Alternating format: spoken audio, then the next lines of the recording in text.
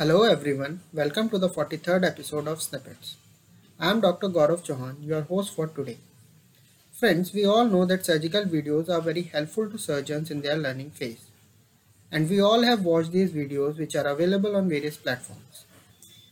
Recording our own surgery and revisiting them to analyze oneself is one of the best methods to improve surgical efficiency. To provide valuable insight into various recording methods available, we proudly welcome a distinguished alumnus from Shankar Netralaya, Dr. Shamresh Srivastav, currently the head of cataract and refractive services at Raghudeep Eye Hospital, Jaipur. He did his DNB from Shankar Netralaya, then went on to do a fellowship in phacoemulsification from Raghudeep Eye Hospital, Ahmedabad, followed by a second fellowship in refractive surgeries from Narayan Netralaya, Bangalore.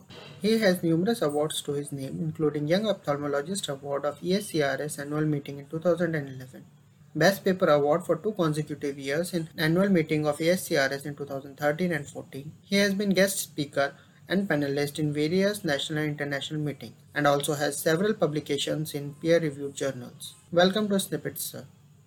Hello everyone, my name is Dr. Samaresh Srivastav and I've been keenly involved in a lot of R&D regarding how to use certain types of cameras and certain types of imaging methods in ophthalmology.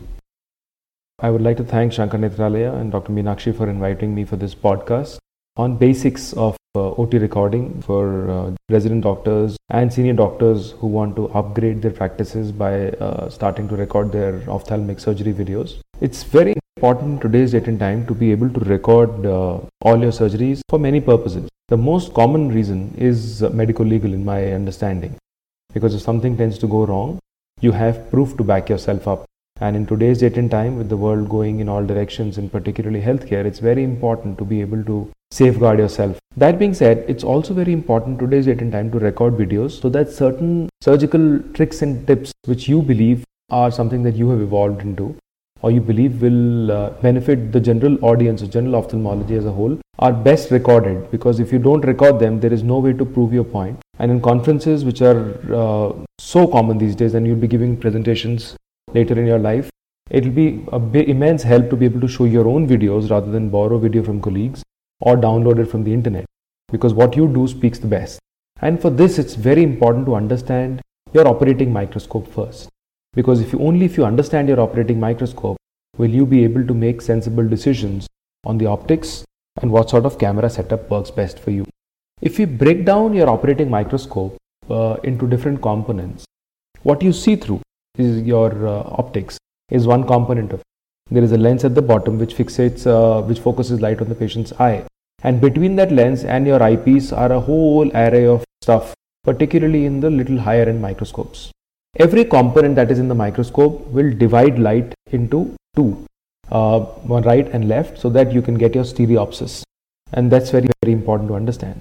So in operating microscope, the first component that one needs to understand is what is known as a beam splitter. A beam splitter is an optical device that splits one beam of light into two beams of light, one for the right and one for the left. There are two sorts of beam splitters.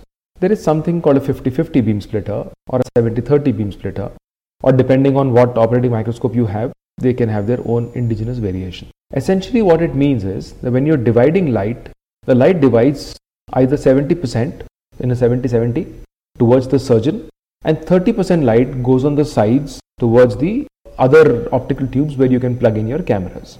In a 50-50, you have 50% of the light going into the surgeon's eyes and 50% of the light going towards the camera side. This is very important to understand because certain microscopes are inherently made to be able to give more light to the surgeon in order to better improve their surgical performance. On the other hand, certain microscopes give you the flexibility of choosing whether you should be able to operate in low light condition and whether you would want your surgery recordings to be sharper. For example, the Leica microscopes will have a 70-30 beam splitter generally, so the recordings may come out to be a bit duller as compared to other companies. But that's not because the microscope is bad. It's because the system is designed as such so as to have better control, better light options for the surgeon with a little bit of a compromise for the recording. Doesn't mean the microscope is bad at all. While certain microscopes like Zeiss, particularly the Lumeras, will have a 50-50 configuration that you can order, which will give you equal amount of light to the surgeon and the microscope.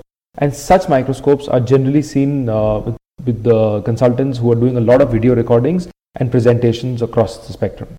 And this is very important to understand when you order your operating microscope or upgrade your operating microscope. After the beam splitter comes a small device called a video adapter tube. This is a coupling device that couples your operating microscope via the beam splitter to the camera that you want to place on your microscope.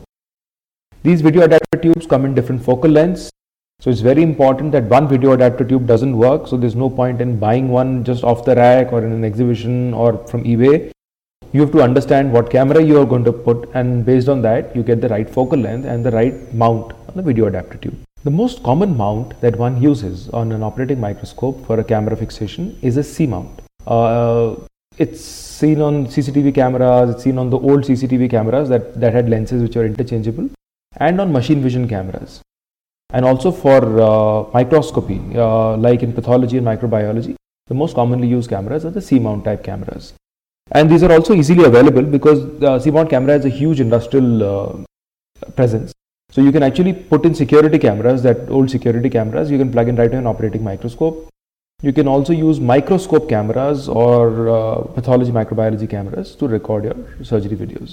And these are the ones that are most commonly also pushed by the industry. So when you go to big companies, Ikegami, Sony, the cameras that they will advise you will be generally the C-mount cameras because they are labeled as medical grade cameras.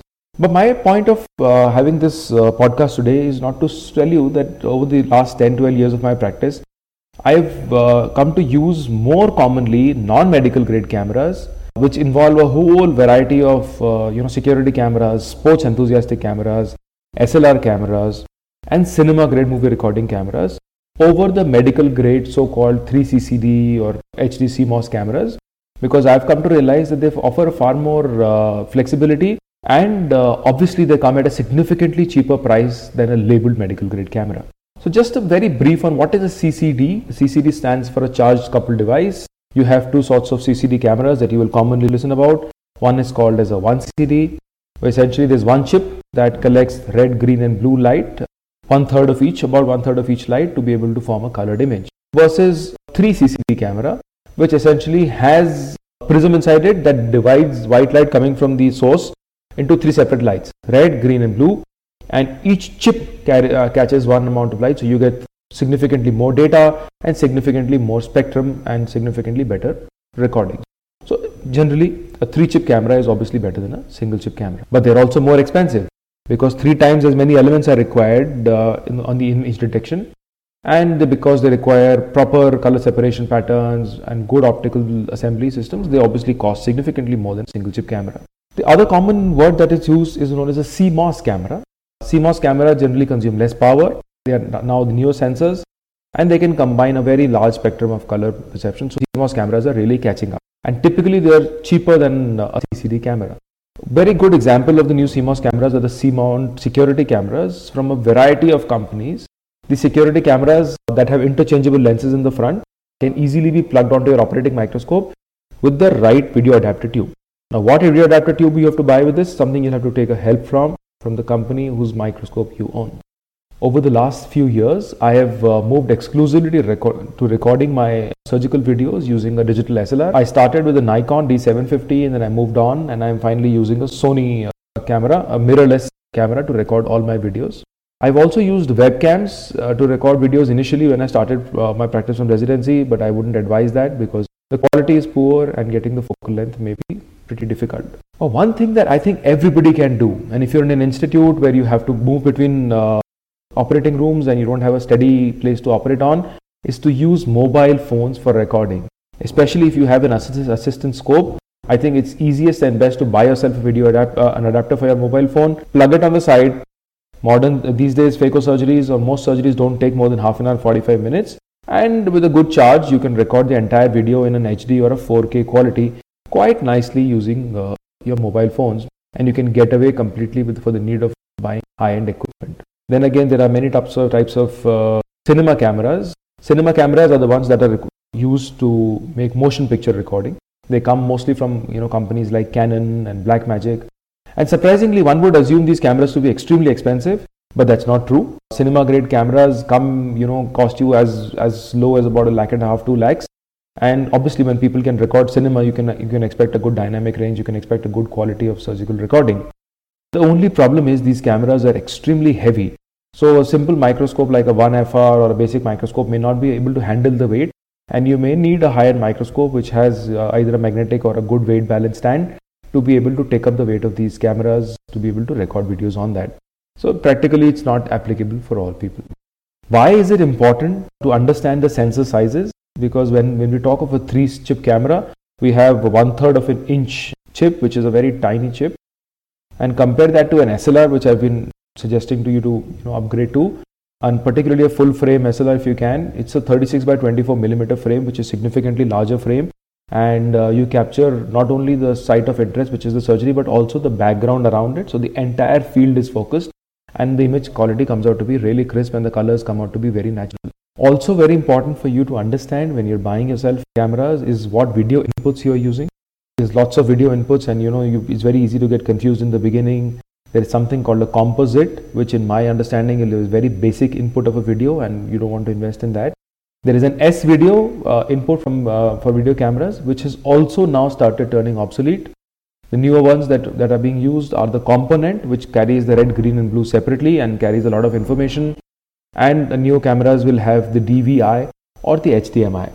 Now these words are very difficult to remember, but if I were to simplify it, look for a camera that does a component recording or gives you an output either in a component, DVI or HDMI format, because those cameras will last you a little long. Again, there are new recording technologies like the 3D recording and all that have turned up. 3D recording, although very interesting to view on, is not a very practical application in today's date and time, particularly for smaller clinics. But if you are into showing videos or presenting, a lot of companies are doing it, but in a separate podcast, I can always discuss how to make your own homegrown 3D camera apparatus. But once you've done your recording setup, it's equally important to record all surgeries. So I try to use a software that will help you put these surgeries in order and try to help you retrieve these surgeries easily. A lot of softwares are available online. One that I use is called Third Eye Record, made by an ophthalmologist himself, and it makes pulling out the videos once I've recorded very easy. So I record all my videos, and if I have a small pupil presentation or if I have a hard cataract presentation, I find it really easy to retrieve them and to be able to present them. So in a nutshell, I think for all ophthalmologists alike, it's extremely important that you now, of all the times, invest in a good recording setup. Make sure you pay attention to small details like focusing and centration and the fact that you're always aligned in your operating field. But please do record your videos. And if there's any doubt, the forums like AIOSE and these local conferences now have a lot of people who have a lot of wisdom on how to set up basic camera setups, and I think one should talk to your colleagues and take their help in setting up your own homegrown recording setup. Thank you so much for that. Thank you, sir, for sharing such innovative ideas. I am sure our listeners will be encouraged to use some of these tools in their OT. Thank you all for tuning in. Hope to see you next week with yet another episode of Snippets. And do not forget to show your support by subscribing to our channel.